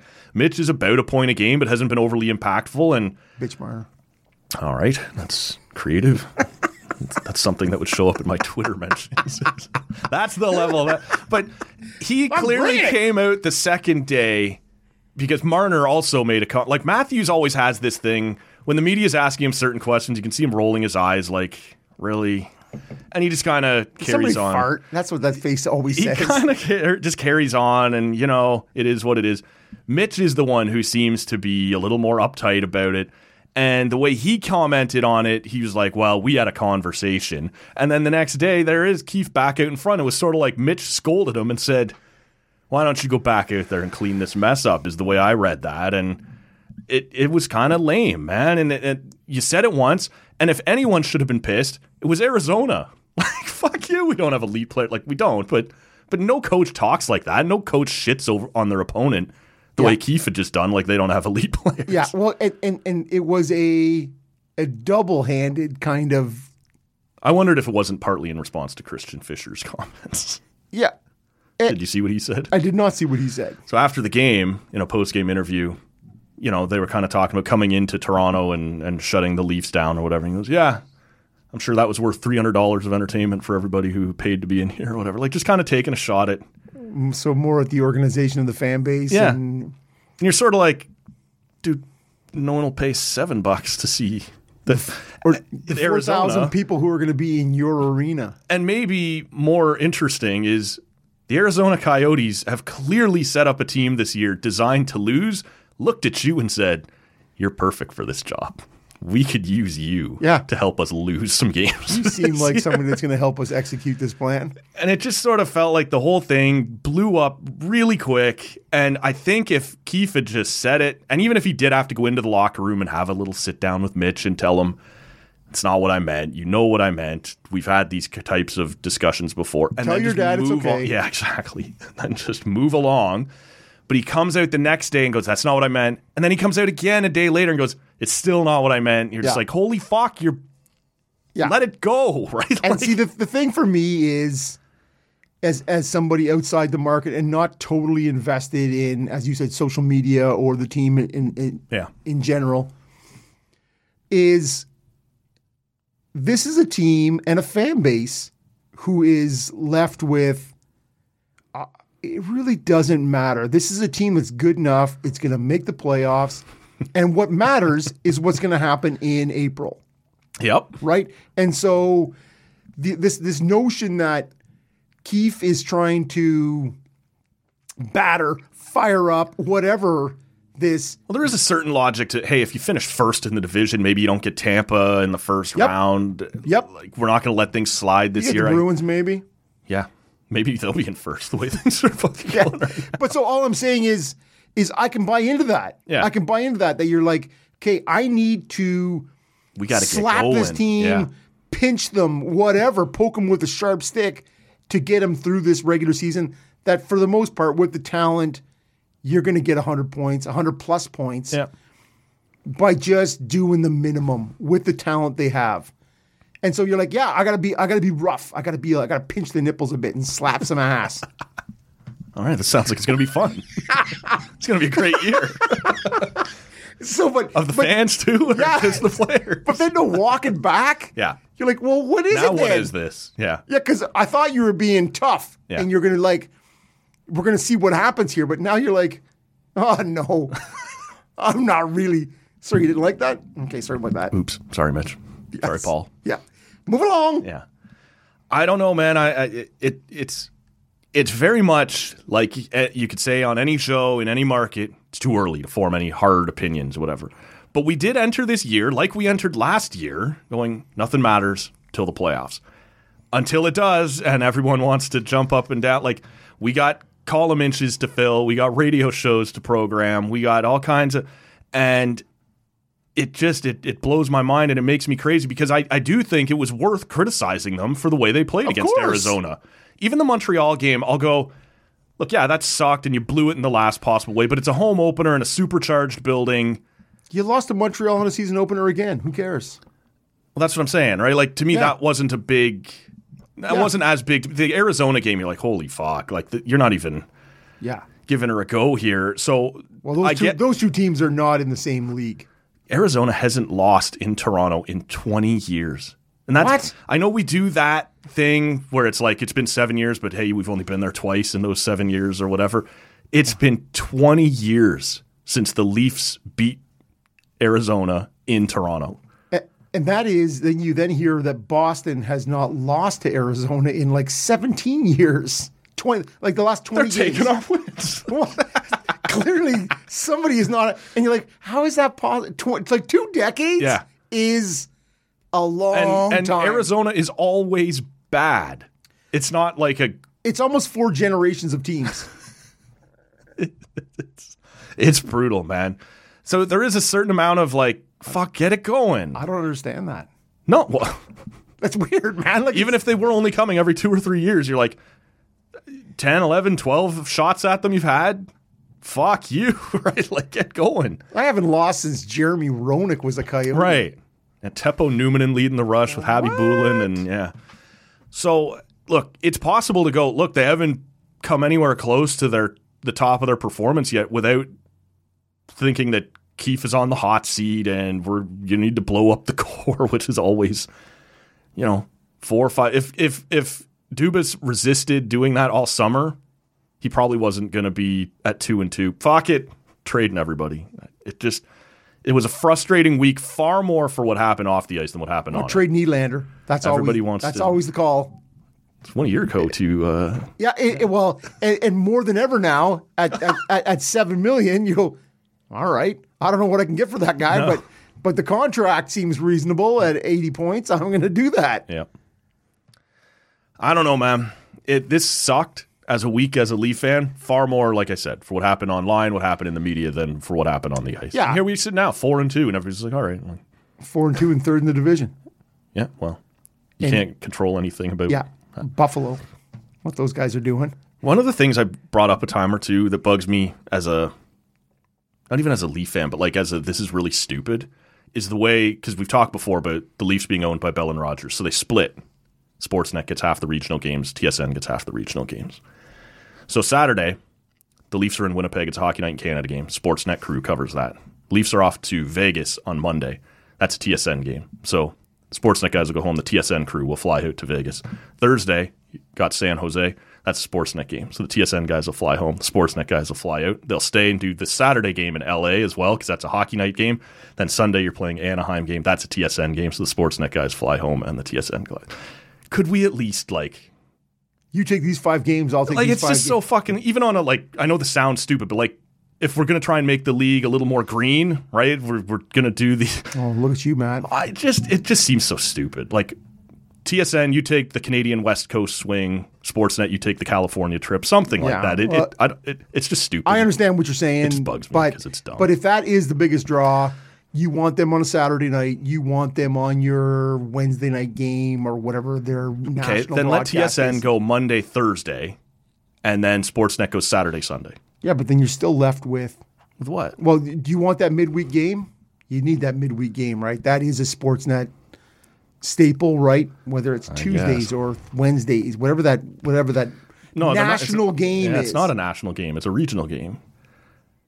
Well, is that only because Ottawa's playing Minnesota and everyone's clamoring for that? Like, if I understand it, if that's the case, that Wild Senators action, hey, got to get me some of that. Anyway, I do. It's not a big deal. It's just I do, it's but I'm just sure dumb. the GTA does not. No, they give do a not. sweet pinch of coon shit. But it's fucking. I think in 3 or 4 games, the first 3 games, Minnesota had given up 20 goals.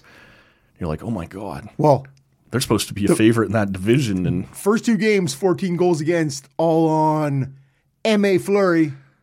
let's give Gustafsson a go, our new guy. And he got lit the fuck up too. Dropped it by a goal though. Attaboy, Gus. Taking it from 7 to 6 goals against. Yeah. But you see Zuccarello there is who we also panned that signing. He's Sure he's did. right up there in points, and I'm like, what the fuck is happening here, man? There's a couple teams, a couple guys too, that are off to. This is it. It's early. Yeah, we'll see, but But it's 20 games, man. 20 games is most teams at 5 or 6 games in. We will see at 20 where the league really stands, and I'll feel better. all right. You might. No guarantees. Saturday afternoon, the UFC threw down one of their deeper cards of the year, coming out of Abu Dhabi, which it's funny when they first set up Fight Island over there, they would just, fuck it, we're keeping it at 10 p.m. on the North American East Coast, and you'd fight at 4 in the morning or something in Abu Dhabi. This one they ran at a decent local hour, which meant it was 2 p.m. over here, and that was kind of cool too, man. Nice afternoon of fights that didn't keep you up all night. A couple of interesting results, and we won't spend a ton of time on this because Bunda and I went in depth on it, previewing it last week. But some interesting results here, and the one I want to start with is... But just a second. Okay. But to me, do you think the maintaining the earlier start has more to do with social media, or you're just like, well, whatever, we're just going to let it go now, and this is... I think a big part of it was that even in Abu Dhabi on Fight Island, they weren't having a crowd, so it didn't really matter. I mean, it sucked for the fighters, but get up and get in there at 4 a.m. We can at least maintain our pay-per-view window in North America. Now that they're selling tickets again in Abu Dhabi, how do you really want to try and run it at 6 a.m., at 5 a.m., whatever it might be? Yeah, so. Good point. And I just wondered if it, in this day and age of everything is instantaneous. We've talked about the idea of doing afternoon fights when they've done them on like ABC. Yep. Yeah, and that makes sense to me. Like you get a different sporting audience on a weekend afternoon, but when it's a pay-per-view, I'm not sure it really... Yeah, and really it was the idea of how NBC used to package the Olympics or whatever. And you go, I don't care if this happened at 9 a.m. this morning. I'm giving it to you in prime time tonight. Exactly. No, I think this was just a factor of selling tickets again in Abu Dhabi. But in the co-main event, the bantamweight title fight, Aljamain Sterling fighting TJ Dillashaw. And Sterling has come in having a hard time getting any respect, like I said, like we talked about last week, because he wins the title from Petr Yan by disqualification. He's down on his knees, and Yan plants a knee right in the side of his head, which is tremendously illegal. So you get the get the championship that way. And everybody's kind of pointing out, you didn't really beat him. You didn't really win. But really, I can't control if that guy does something stupid, right? And hands me his championship. Smashes me in the face with a knee. Right. So he gets the title that way, and he gets ripped for quite a while. He tears through Corey Sandhagen, which most people said wasn't really a worthwhile title defense. Right. He beats Petr Yan again, but in an incredibly close, controversial, goes to the judges' scorecards. And the people who don't like Aljamain Sterling are capable again of going, I don't think you beat him, right? That was not the right decision by the judges. I still don't think you're the champ.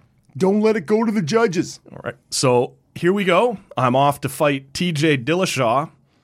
And right off the bat, within 15 seconds of the first round starting, Sterling shoots to take him down. He gets him down, and immediately you can tell that TJ Dillashaw's left arm is fucked. He can't get up. He can't push the guy off him. And as he finally he's pushing and it's not going anywhere, but he's managing to survive a little bit, but he's not able to mount any kind of offense. And when they do get back up on their feet, you can see his shoulder is out. Like it's completely dislocated. It's just fucking hanging there.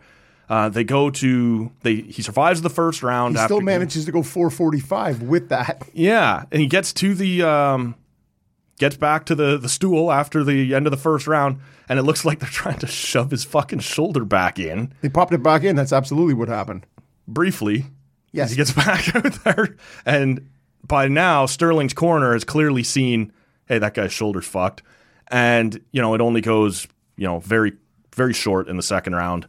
Sterling gets on top of him. It's clear Dillashaw can't mount any kind of offense or a comeback, and he gets finished early in the second round. And I'm curious because I know, you haven't followed this as closely lately, but for a very long time, dating back to the beginning of MMA, there's a lot of ego that allows you to believe I can go in there and stand with a man who might be able to kill me, right? Two come in, only one goes out. All right. And so Dillashaw says in the post-fight press conference, I have to apologize to the division because my shoulder popped out in April. Yeah. It probably popped out 20 times during training camp. Yeah. But I wasn't willing to give up the championship fight. I don't know when I was going to get another title fight. I don't want to have to go back, cancel my camp, fight Former somebody else. Though, too. Yeah.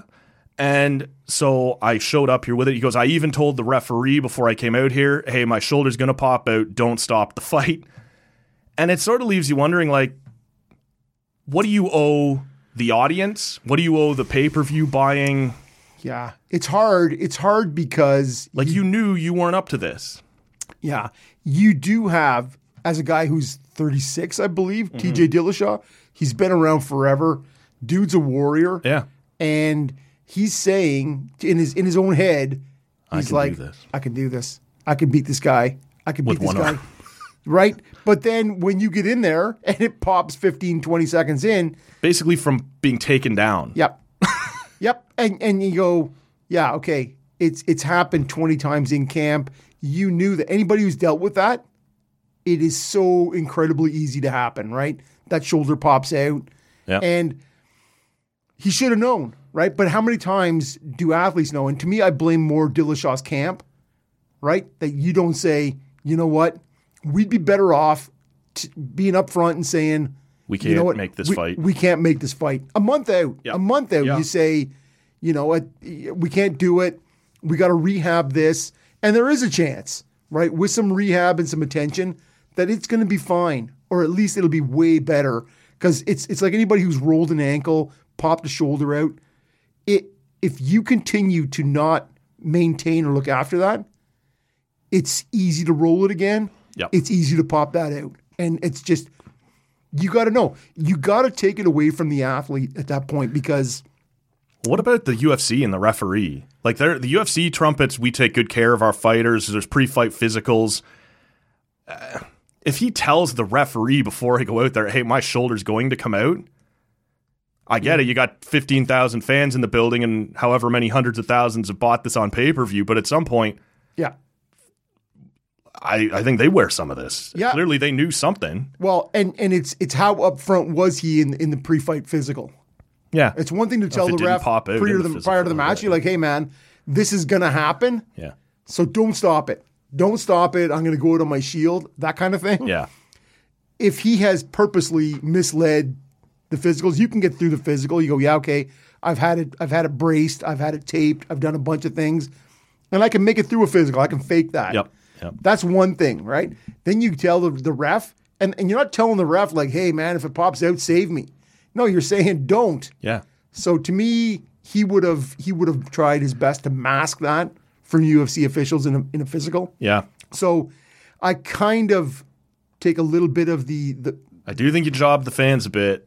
100%. $65 on pay-per-view, however much you paid for tickets. And that was my question was you paid the money. Yeah. You sat down and watched the full card. How do you feel about that? Jobbed, obviously. Yeah, a little bit. And part of it, to be fair, is because I already kind of hate TJ Dillashaw, and he's got the doping thing behind him and all that stuff. When he gives the apology, you're like, I almost kind of feel for this guy. He knows he's coming to the end of his career. He knows this is, I got to try, right? Like, I'm going to take a shot at it. But at the same time, like, fuck you. If you'd have said something 6 weeks ago, they'd have found a suitable replacement, shuffled the deck, whatever they had to do, and we'd have got the fight we expected to get out of somebody else. Chimaev, put him in there. He's He's fighting everybody anyway. Why not? Says he's going to win every division. Yeah. But at least, or maybe they swap another fight in there and we do this again in February or January or something like that. New Year's card, whatever that's going to be. Right. You give it a couple months. I'm left like, fuck you, man. You kind of, people have been talking 3, legit main events on this card, plus a bunch of stuff underneath, and you go, all of a sudden the co-main event, one of the competitors knew before he came in, wasn't going to be anywhere close to. And so that's why I say we've seen it in a bunch of sports, right? The athlete never knows, whether it's concussions in the NFL, these sorts of things. Yeah. You can't allow. And that's why I brought up the ego early on, right? You obviously feel like, I can do this. I don't need... One of the most dangerous men in the world is standing across from me. I can beat him with one arm. Okay. Right? Yeah. Like, No. And so athletes, elite athletes at whatever sport or level you're talking about, the best of that level, they never understand. And that's as a former champion, you've done it before. You've won. Yep. And you think in your mind, you are so much better than everybody else. You can't allow the athlete to make the decision. no.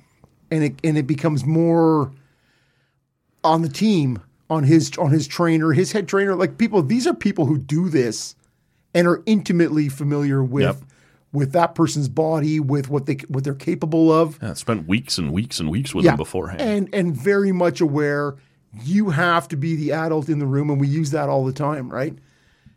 You have to make that decision, and again, it's a matter of, I understand you're 36 years old and time is coming to a close, but let's push this back 3 months. Yeah. Let's see what we can do to take a good run at this. And you have to say, yeah, man, you're the best. You're the best there ever was. Doesn't matter if it's true or not, but you have to play to the athlete's vanity. Of course, yeah. And you say, hey, let's put you in there at your best, and let's see what happens. Let's bring this belt home. Right, you have to be the athlete. So I blame more the team than the athlete's hubris. Also on the card, we saw Sean O'Malley arrive controversially. He beats Petr Yan, who, man, that's an interesting guy. Back-to-back losses. Yeah, we can get into him maybe another time, but you wonder if he doesn't throw that knee. He beats Sterling. He becomes the champ. He doesn't have to face Sterling again, so he doesn't have that loss on his record. Dillashaw. Yeah, like all these, his road changes completely. But instead, he gets Sean O'Malley, who's the up and coming, flashy superstar that the UFC badly wants to make a star. And so, round 1 in this fight was clearly the one that this all hinged on. Who won round 1? Round 2 was clearly Yan. Round 3. O'Malley lands a couple punches that cuts Petr Yan open. And I got to tell you, man, I haven't spoken to anyone. I got a bit of a group chat going for some of these fighters, the people I follow on Twitter, just some buddies who watch. I haven't spoken to anyone who agrees that when this went to the judges at the end of the fight, that Sean O'Malley won that fight. I looked at that and thought, it's really close. It's not one of those ones where you go, this was stolen, this was a joke, this is whatever. It was very close, but everyone that I've asked has gone, I kind of thought that was Petr Yan's fight, and yet it ends up going to O'Malley, who even afterwards, when they ask him, what's next? Do you think you've earned a title fight? Even he's sort of like, I don't know. I got to go back and watch it. Like it almost looked like he didn't buy. And you'd think. See, there's two things happening here, Matt. Okay. And again, I watched most of that fight. Yeah. I watched the post-fight presser, all these sorts of things. And traditionally what happens is as somebody who gets a lot of takedowns, if you can take somebody down and you can control the fight. That's what this looked like, man. Okay, but the ability for O'Malley to get up on many occasions and Jan to not do a pile of damage is one thing. And that is worth. O'Malley landed more strikes. He landed more significant strikes. But it felt all the way through like Jan was in control, right? Even if it was just on top of him and you're not doing much, I don't know. It feels worth something. And so even at the end of that third round when he takes O'Malley down, but O'Malley gets up. Yep. And then you're left with, I was the busier of the two fighters in the third round in a fight that was in doubt. And you were not able to totally maintain, like GSP kind of on the ground. Maybe Just we don't love what's happening, Yeah. but I'm holding you down. I'm dominating you on the ground. Yeah. And I think for Jan, with all the takedowns he has, there wasn't enough control on the ground. Kind of like a Damian Maia back in the day. Yeah. Yeah, no, and there is something to that. And I think that third round was legit, based maybe on nothing more than like the spectacle of me splitting you open, right? Yeah. When I throw that punch and there's blood now running down your face. And over your eye. And and it was clearly bothering him the whole time. So I thought, no problem, the third round, like I can see that you would give that to O'Malley. I can see the second round to Jan. And that first round, man, that's the one that's in question. And 2 out of 3 judges gave it to O'Malley. And I just... Even in that round, Jan took him down and did land some strikes, did hit him. Like I said, this is one of those fights that you do debate. It's not one where you go, that's fucking crazy, not even close, he was robbed, anything like that. But you're sort of like, just in that interesting story of what has happened to Petr Yan over the last year and a half, you're like, Jesus Christ, you could have avoided this fight altogether. And now here you are, probably down to second or third in the weight class behind O'Malley, behind Sterling. There's some talk that Cejudo might be coming back in, which would be really interesting. Merab's coming up. He's going to be in the thick of this fucking thing now, and all of a sudden, the question is, with O'Malley, as a guy who you're not sure beat Jan, but it does have the win, do you go right to the title fight and capitalize on this guy's star power, or do you go, that's a terrible fucking matchup for Sean O'Malley, I want to make him fight someone else first before we throw him in with Aljamain Sterling and maybe have his, some of that star power get popped a little bit. You know what happens in the world of Dana they make White. The fight. Is you make that fight. You make money. And you have, as we just outlined with Aljamain Sterling, you have this question mark of wins with popped out shoulder, wins with, just... Getting kneed in the temple. Yeah, and then that sort of you've fought below your level in your first defense, and you go, nobody's giving him any respect to you. And you have the fan base and the rising. So maybe in a different world, you put him in against a sort of a 3-4 guy. Yeah. Right? But then you run the risk of popping that bubble that is the 11th ranked Sean O'Malley fighting the 1 and the upgrade, and maybe he goes to 7, 5, I don't know, in that range. Yep. And then he doesn't win that. Now you have this opportunity to go, yeah, look at this. We're gonna seize this moment that is the wave of Sean O'Malley. Well, and this has been the criticism of the UFC forever, right? Of course it is. The legitimacy of the sport and the rankings versus the desire to, we're going to make some fucking money here. We're just going to make the biggest selling fight we can make. I want to see fights. Yeah. That's it. Yeah. And so I understand the more as the sport continues to evolve over the last 15 years that you are looking for your rankings to be worth more. And I listened to a bit of you and Bunda last week, and he's saying, I think you said, I think the winner of this O'Malley Jan fight gets a title shot. Yep. And Bunda saying, I think it'll likely move O'Malley into the 6 range or somewhere in that range. I think is what Bunda said. And I think he's probably right. But I think you have to. I think it doesn't matter. I think when you beat the number 1 contender, they're going to give him a thing because they think that'll sell tickets. Well, later in the card, we saw Makhachev, right, who hadn't beaten anybody really in that top 5 range, and they just said, "Here's a title shot," and he won it, and he smoked him. Right. So I don't know. I don't think I'm that out to lunch to think they may just ride that wave, right? I think you're 100% right. Oh, I thought you said you agreed with Bunda that. No, I agreed that with Bunda in terms of where they were going to put him in the rankings. Oh, okay. They weren't going to drop O'Malley like, okay, guess what? You're now 1. Right. No. Okay. Right. But he will drop down into the sort of middle 5-6 range. But probably get that next title shot. You will get that title shot because you have beat the 1 contender, and people are talking about you. It is this momentum wave. Yeah. Let's talk about the main event briefly then before we get out of here. Charles Oliveira, who had won 10 of his last 11 fights by finish, gets finished early in the second round.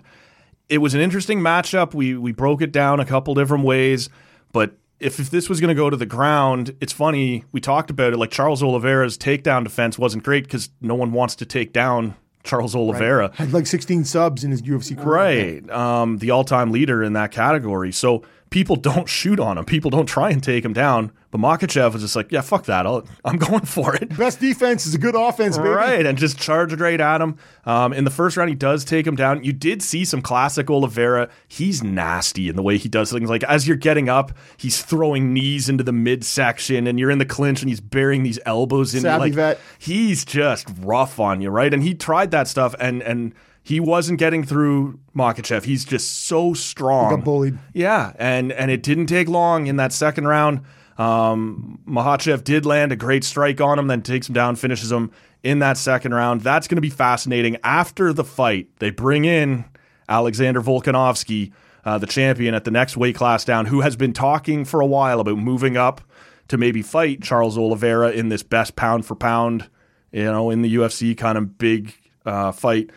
Now it's Makhachev, and he and Khabib, who's his coach, they stand there, they call out Volkanovski, say, we want to come to Perth, where you're from. We'll come to your home country, where there is a fight scheduled in February, I believe. Yeah. And let's do it. And so they bring Volkanovski in. At that point, it's hard not to do it. To make that fight. It looks like that's probably going to be where they go. But that's risky, right? I don't know whether you want to comment on this fight or the possibility of the next one, because we've seen it. We just saw Adesanya last year or 2 years ago go up a weight class to fight Jan Blachowicz, who's just a guy. Like, he was a champion, but he wasn't a dominant champion. No. But going up a weight class is hard, and Volkanovski's now fixing to do the same. So either the guy that you think is the best featherweight in the world is going to get finished, or he's going to knock off your new lightweight champion, who everyone is saying is unbeatable. Like, again, in that business sense, what do you want to do, right? Do you want to make that huge fight? Maybe, I don't even know what the venue is in Perth, or if it's a stadium show or an arena show. It'll be a stadium show. So do you want to do something like that, or do you want to protect your guys for at least one fight? It's an interesting situation they find themselves in. Well, and you got to know that Blachowicz fight as a sort of soft test balloon, soft champion, right? Yeah. When he goes up and you go, yeah, it's like the GSP coming back to fight Bisping in that moving in the up middleweight, yeah. And you go, yeah, I think that is because GSP is so much better of a fighter. You go, I could take that chance, and you go, bam, I think that's going to happen, right? But to go current in his prime fighter, even the sort of slightly above average guy, probably not a great idea. And probably not a great idea. Because it's already done it, right? It's made Adesanya feel less special. Yeah. You took some of the shine off him. For sure. Because and nothing is more important to a fighter, especially athletes in general, but somebody who lives with their fists and feet. Yeah. To go, I'm unbeatable. Now I got this one loss. Oh, unbeatable. Fucking weight class. I've felt it.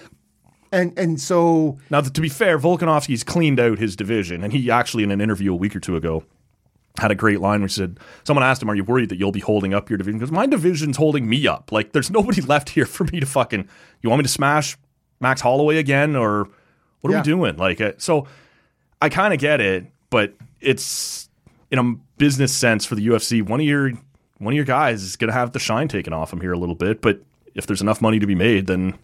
Well, if you're lucky, it'll be Hamzat. Makhachev. Yeah. That'll be the guy whose shine gets taken off, and you're left with Volkanovski as a sort of multi-division guy. So he walks around at like he used to play rugby. Volkanovski he used to walk around like 220, yeah, and now he's coming down to 145. Like 155 will be fine. That'll be a breeze, I guess, if you can get to 145. Well, and always in those lightweights and featherweights you're looking at, it's always the guy's cutting down to that. But that's a crazy cut. Yeah, and I guess I shouldn't say he walks around now at 220. When he played rugby, he walked around like he's got a frame that can support that, and he's a big featherweight. It's the guys who are, your BJ Penns. Yeah. Again, old school. Yep. Right, going, I'll fight at featherweight, I'll fight at lightweight, Sure. I'll fight at welterweight. Yeah. If I have to fight a middleweight, I'll do that too. And you're like, man, that's a... It's just a choice of lunch tomorrow. Yeah. Do I poop or not? We did. Yes, we wind did. down this episode. Yes, we did, man. And I'm not ashamed. No. Of the passion I brought to the show today. Yeah. No, it was it's good to have you back in studio, man. As we've talked about 100 times, the vibe's better when we do these in person. 100%. You'll be back next week as well, so we'll get on a little bit more of a regular routine here. We'll wind things down. Don't forget to give us a follow on social media at TallCan Audio. Make sure you're subscribed to the podcast wherever you're hearing us right now. For Rob, my name's Matt. We'll see y'all next time. See ya!